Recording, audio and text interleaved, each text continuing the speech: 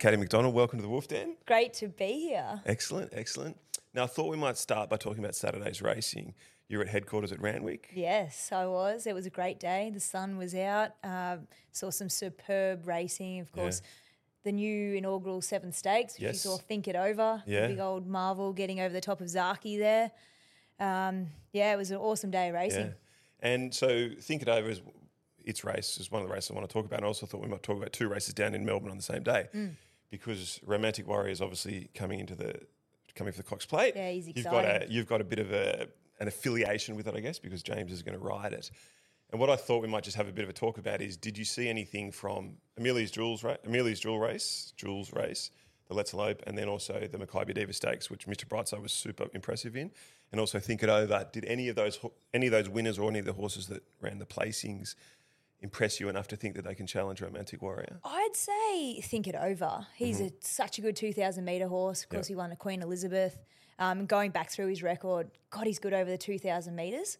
Whereas when you look at someone like Mr. Brightside, I'd just say that he is a top miler.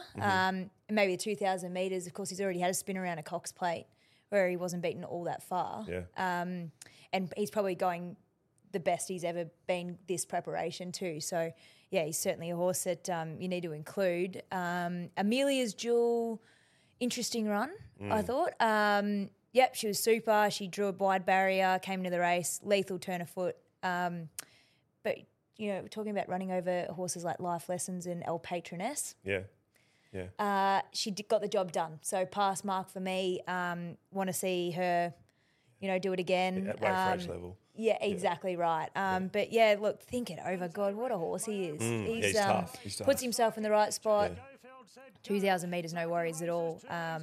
And Nash rides him superbly. So he's certainly a horse that I've got my eye on. Yes. And what an incredible training performance to bring him back from a bowed tendon. Yeah. He must be so tough. Yeah, and I heard Ronnie Duffy say that it's quite easy to get horses back from bowed tendons, but it's hard to get them back at the top level and winning. Yeah. Absolutely, yeah. A lot of good horses at bowed tendons come back and they just never recapture their form. Yeah. So it sounds like you spend a lot of time doing the form.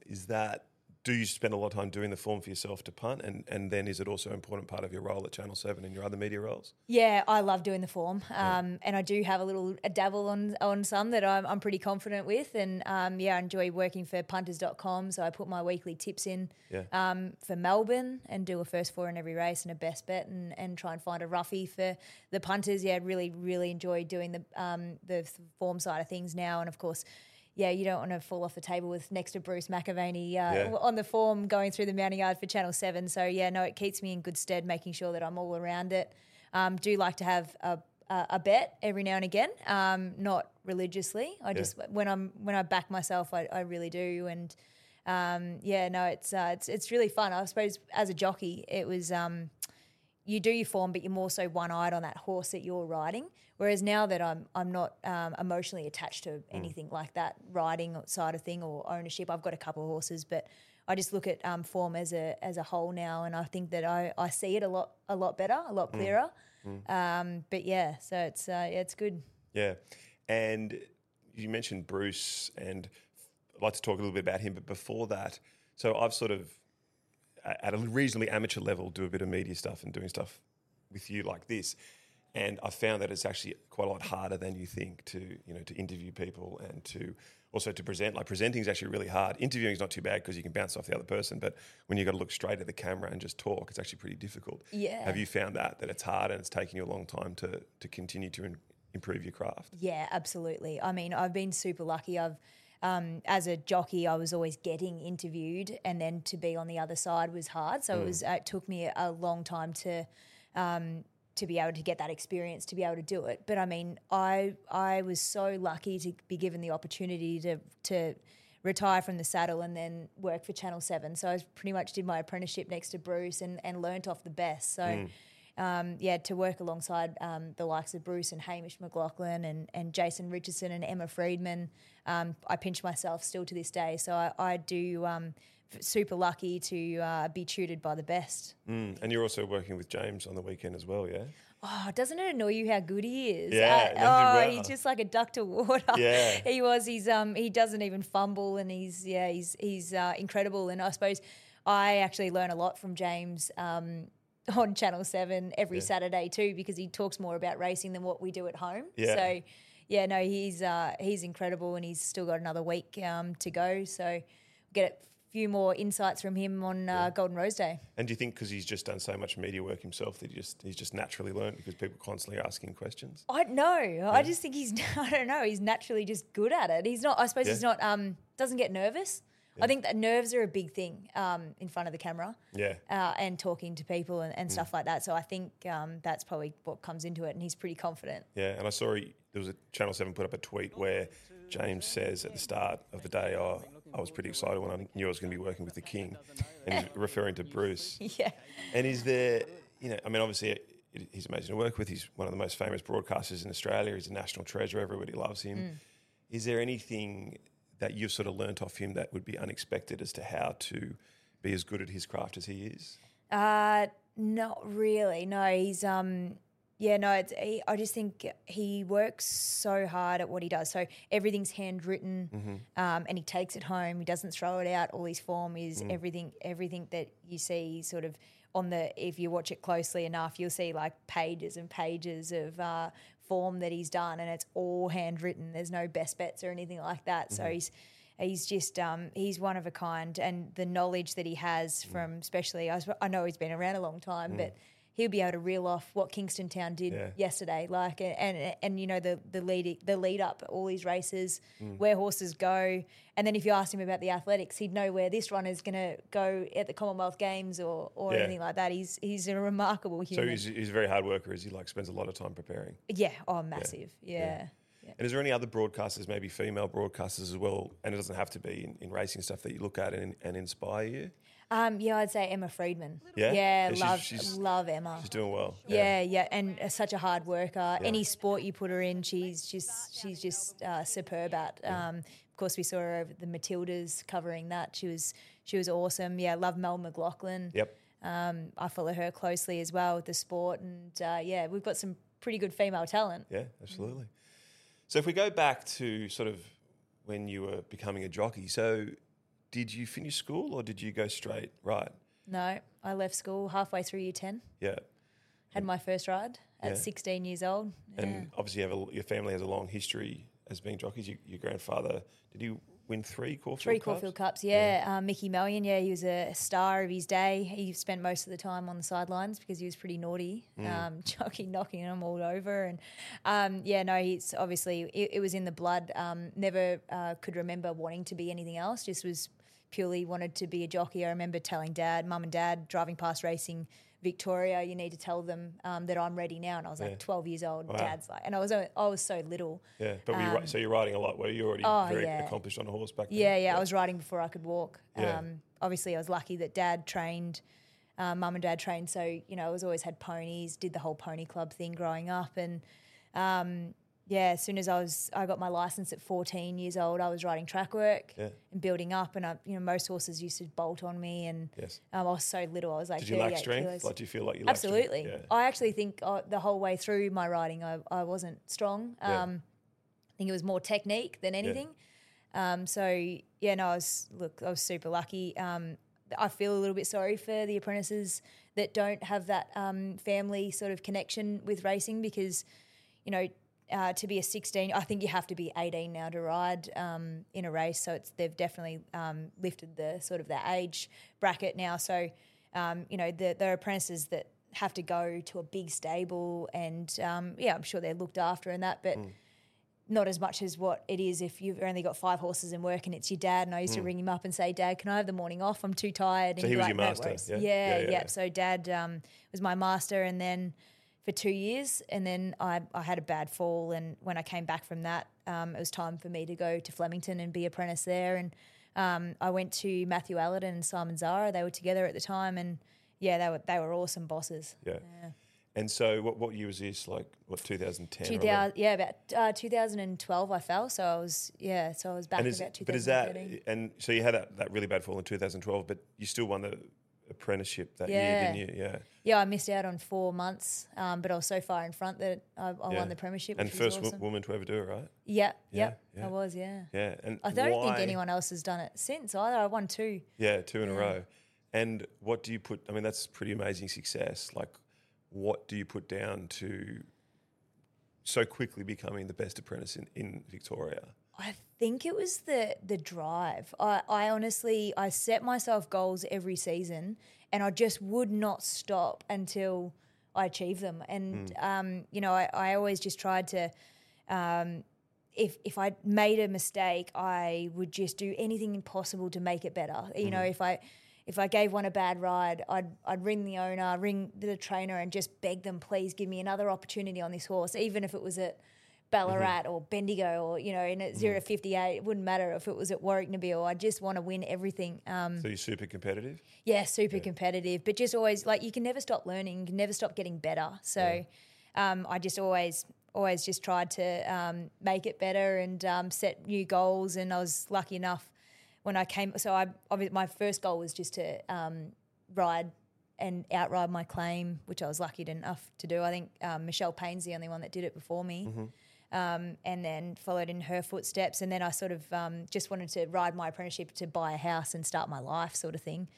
Never thought that I'd ride as a senior jockey until I won on a good horse called Heatherly in a Rubiton, and then Lloyd Williams jumped on board, and I was number one for Lloyd for Team Macedon for a good year. So I was super lucky, to be honest. I'm very blessed in the 8 years or so that I rode at the top level. And what was it like being part of Team Williams? It was awesome. Yeah, my favourite time. Yeah, I was, to talk to Lloyd on a daily basis and ride the calibre of horses that I was riding was. It was extraordinary. Who were some of the great horses that you rode in that era? My first ever winner for Lloyd was a horse called Faulkner. Yeah, as an apprentice. And he went on to win a Caulfield Cup, and then I rode a horse called A Sign to win a Herbert Power, and then carried on riding him in a Melbourne Cup. Yeah, he was a good horse. Rode a horse called Al Mandan, who won a Melbourne Cup. Unfortunately, I wasn't on him, but I rode A Sign in that Melbourne Cup. So.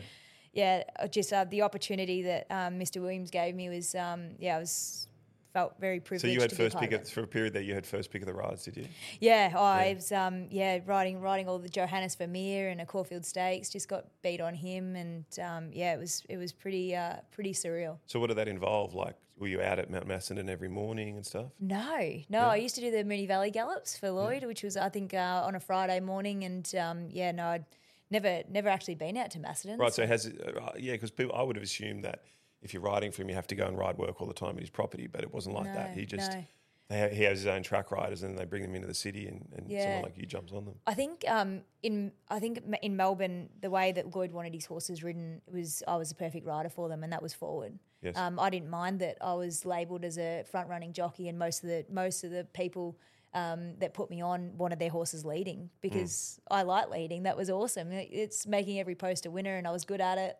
I didn't mind. I picked up a ride called Grey Lion in a Geelong Cup, who was narrowly beaten by a horse called QE, who was airborne at the time. But the only reason why I got that ride was because I was good at front running rides. So that year I got offered 2 horses in the Melbourne Cup. I couldn't believe it. So I had to knock back Grey Lion, but. I didn't mind getting labelled a front-running jockey. And then so 2012, you had that horrendous fall, and you're in a coma for like a week. Is that right? Yeah, just under a week. Was it an induced coma? Or? Induced, yeah. Apparently, I was fighting everyone, trying to get out of my. I was handcuffed to the bed. Wow. I actually can't remember anything with that fall, so can't remember the day. Like you bounced straight out of hospital bed and were like, I'm getting straight back on the horse. I don't care. Like I was 18. I just turned 18. Yeah. And I was, as you said before, I was so far in the premiership. I think I was like 24 wins in front of the next apprentice. And, I still had, there was 4 months to go and, broke my back and obviously wasn't going to be getting back in the saddle for a while. So I missed out on that following season. And I think Chad Schofield came down and he won that following premiership. And then once I've ripped my brace off and got back into it, got my weight down and then won the following premiership. So I was, super lucky that everyone got behind me. But I think having that fall made me a better person, a better rider. Why Well, exactly? I just think I was so one-eyed on being a jockey and just I was selfish and, I think you have to be a little bit selfish to be any good in whatever you do. But yeah, I think that I the whole world was just riding. Whereas I think when I broke my back, it just sort of came crashing down a little bit for me, and had to sort of work my way back up and realise I wasn't invincible. I thought I was pretty good back then, and and then once I came back, made a few errors and got an almighty spray off Danny O'Brien one day, and I was like, oh no, like this. He seems pretty calm guy too. So, he's a good man, Danny, and so I had to work my way back up, and which I was lucky enough that I was able to do that. A lot of support, but yeah, I just sort of I just took a step back and realised life wasn't just all about riding, and and I probably enjoyed it a lot more, and then was lucky enough to ride a Group 1 winner. Yeah, Silence Edition. Which is pretty awesome. Yeah. Very cool. And so what year was Silence Edition? 2017, I think she was. Right. And then, so the Melbourne Cup 2016. 16, yeah. Then Silence Edition 2017. Then 2018 you retire. Yeah. And it all sort of seemed to... You seemed to retire very quickly. Yeah. So what was the catalyst for that? Why did you just decide that I'm done? I'd suppose back to, like, I only really wanted to ride throughout my apprenticeship, and I always had ambitions to go into the media, or I actually wanted to be a vet nurse and work my way up there for a little while. I just always had... I just thought there was more to, once I fell, I thought there was more to life than just being a jockey and going through the motions. So it was always going to be a short stint as a jockey. You knew that you'd do another 4 or 5 years and then absolutely. retire. And to be honest, I probably would have retired a lot earlier if it wasn't for the support that I got coming out of my apprenticeship, because it's quite daunting. And I feel for the apprentices that come out and have to then, you level playing field with the best. And that was what it was like for me. But I suppose I was able to ride light, which... so you never had issues with your weight? You didn't have to... In the end, I did. Yeah. I sort of... I suppose when you lose your passion for it a little bit, your weight starts going up. But, so I obviously met James the year that he came down for Godolphin, which was the year that I rode in the Melbourne Cup, so 2016. We started dating then, and... He went back to Sydney, and I went back to Melbourne and said, I'm the best in Melbourne. Well, I'm not moving to Sydney. He's not moving to Melbourne. So I was like, well, see you later. And then he came knocking on my doorstep because he got disqualified. Yeah. So he lived with me in Melbourne for a year and a half till it was time to go back. And, of course, everything was up here in Sydney for him. So, if it wasn't for that disqualification, we probably wouldn't be together. And I made the tough move to come up here. I rode here for a little bit. I was lucky enough to ride for Gay Waterhouse, who was a big supporter of mine, and Adrian. And I got to know all the jockeys and trainers who I really wouldn't have known because I never really left Melbourne. So I spent a couple of months riding up here, and then I retired. But,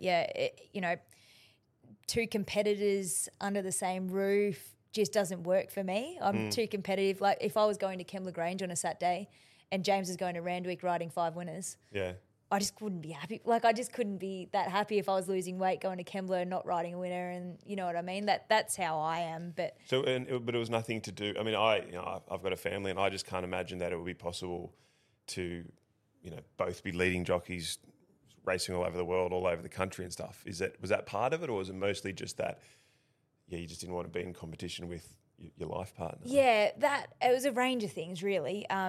Obviously, the injuries that I've had with my back, it hurts, and my weight was creeping up, and moving to Sydney is the hardest jockey's room in the world, I reckon. It's really hard to break in here. So, it's sort of I couldn't live with James and having to imagine being like, we'll share the bath to lose weight. Like, it just wouldn't work. Yeah. So something had to give, and I was happy for that because I had the opportunity with Channel 7. So. Yeah. And so the time when James was disqualified, was that a really difficult period, or was it just, just like, okay, I messed up, I'll just see the time out? Or no, it was awesome, that period. I think because we got to travel the world.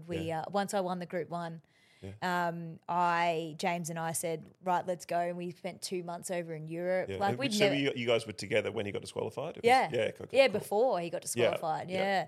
So we spent 2 months traveling the world, doing stuff that we'd never done before. Like, and did you completely drop out of the racing world? Like, did you just sort of forget about the racing world for a couple of months? And just I travel did freely? for a month until I got an email from the JRA saying to ride in the World Jockeys series, which Rachel King just got back from. And I was like, this is obviously a joke, but no, it wasn't. And I had to lose like 10 kilos when I got back in a month, which was awesome riding in Japan. But yeah, so I was sort of switched off and then switched back on halfway through the trip. But yeah, no, it was awesome. And I think we really grew and realised that we were going to be together, and that was probably the turning point for moving to Sydney and starting our lives together, yeah. Yeah, awesome. And so what does the future hold for you guys? I mean, James could ride anywhere around the world he wants. Yeah. Like we had Zach Purton in here the other day, and obviously he's been in Hong Kong for a long time, been hugely successful. I got 2 questions sort of on that topic. The first one is, do you think you'll ever, I mean, you don't have to give us too much detail, but do you think you guys ever will live overseas for an extended period of time and James ride and, you do your media stuff? Yeah, answer that one first. Yeah. Yeah. If he got the opportunity, I think so. Yeah, absolutely. He at the moment is pretty happy here in Sydney and riding here in Australia. The prize money's extraordinary. But yeah, and he also gets to fly into Hong Kong when he's needed. Yes. So at the moment, I think that works for him. Well, yeah. And he goes to Royal Ascot every year if he gets the opportunities. And I think that's how he's playing it at the moment. But yeah, of course, he's open to everything. He loves Europe. He thinks it's the best jockeys room in the land and the best horses. So he really, really loves going over there and riding, and Hong Kong. So yeah, no, I obviously wherever James wants to go, I'm with him with Evie, and massive support. I suppose every jockey needs a good support rock when they come home, because of course it's such a hard job. Totally. And when he comes back and he's had a bad day at the office, which he did have at Wyong a few weeks ago, when he hurt his foot. But I just think every good jockey there's usually a good support behind them. Yeah, and so when we're talking to Zach's a very focused, competitive person, and he's had a long-term plan to set him and his wife Nicole up, and he's pretty much at the end of that now. He's either going to retire this year or next year, he says. And do you and James have a similar plan where James is like, there's a finite amount of time that I can ride at this level for, and I want to set us up so we can, have a wonderful life? Is that part of your guys' plan? Probably not right now. I mean, he's only 31. I suppose he's still quite young, really. Absolutely, and, he's right for another 20 years. I suppose that absolutely he wants to obviously set us up. I suppose everyone wants to do that, don't they? To retire nice and early. It would be awesome to be in the shoes of Zach and be able to retire straight from the saddle. Yeah. I suppose James is such a busybody. He'll do something afterwards. He cannot just retire. Yeah. No way. That's what Zach was like too. And Zach had a lot of respect for James too. For a bit of fun, I was trying to play out that there was a rivalry there, and Zach was like, there's no rivalry. I mean, we're not even in the same country. Yeah. And then he spoke glowingly of James and just said, he's killing it and he's really happy for him. I absolutely, I just, as much as he's my husband, I do really admire him and what he does, and how he can ride 5 winners and just ride and come home, and like that's so hard to do. It's hard to ride 1 winner, let alone a few on a day. So he's an incredible competitive person, and he's the best in the world at the moment. Yeah. And do you guys talk about racing much at home, or do you just sort of forget about it? Yeah, not really. No, I actually don't think he tells me. I don't think he's a very good judge at all, so I don't even ask him about what do you reckon about this horse? Yeah. He'll just tell me the wrong thing. So I just do my own stuff, and he does his own stuff, and it works well. Yeah, and he's ridden obviously so many incredible horses, won a lot of incredible races. Is there one particular race or a horse that stands out for you that meant a lot to you when he won? Probably Nature Strip over at Royal Ascot. That was amazing. Yeah, it was incredible. It was, I suppose, the hype and of that horse who, he won at Everest on, and who Chris Waller just placed beautifully, and it was a big teamwork because he was obviously a horse that was quite strong and I suppose very elegant. Same sort of horse, where the team just did a remarkable job in getting them to settle. And I suppose taking on the world was pretty awesome. And a horse that we're looking forward to is Romantic Warrior. Yes. Yeah, he absolutely adores that horse, and seeing him travel over here, I know he's had a few hiccups and stuff along the way. He arrived on Saturday, didn't he? Saturday night. Yeah, I was surprised James wasn't there getting him off the plane. And is Romantic Warrior the plan for him to, like, would he go to Ascot stuff next year? This is the first time he's travelled out of Hong Kong, is it? Yeah, first time he's travelled. Yeah, so I don't know what the plan is after I'd say go back to Hong Kong for the international meeting. After he hopefully has a successful stint here in Australia. But it's so exciting seeing a horse from Hong Kong here in Australia. We don't see many, and of his calibre. So fingers crossed he doesn't let us all down. Yeah, no, it's going to be a really exciting Cox Plate. And I was listening, I think it might have been Danny O'Brien the other day was saying that it's an incredibly strong Cox Plate this year. It's, I think, a bit scaring a few trainers off because the level's really, really strong, which is good because can often the quality can fall away in a Cox Plate. Yeah, certainly. And so what about yourself? Like, do you have other goals that you still want to achieve in racing? Yeah, I think I would love to own a Group 1 winner. Yes. I was offered a share in Madame Pomeroy and I wasn't allowed to take it. And she went on to win 1,000 guineas, which was annoying for me, but I'll find one. But I want to find a cheap one. Like that would be awesome. Like I've got a few horses with my dad. So he paid $6,000 for Galbaland and he's won 3 races and earned us like $70,000 in prize money. Like that's awesome. Yeah, that's fun. And so finishing off, like you got Evie. Is Evie even won yet, or is she? No, she's only 10 months. 10 months. Yeah. And so if she wanted to be a jockey, would you fully encourage her to? And yeah, absolutely. Yeah. Whatever she wants to do, as long as she's got her eye on something that she wants to do, will be a massive support for her. Awesome. All right, well, I think we might finish up there. Perfect. Thank you very Thanks much for coming having in. me. That was good fun. Best luck for the spring. Thank you.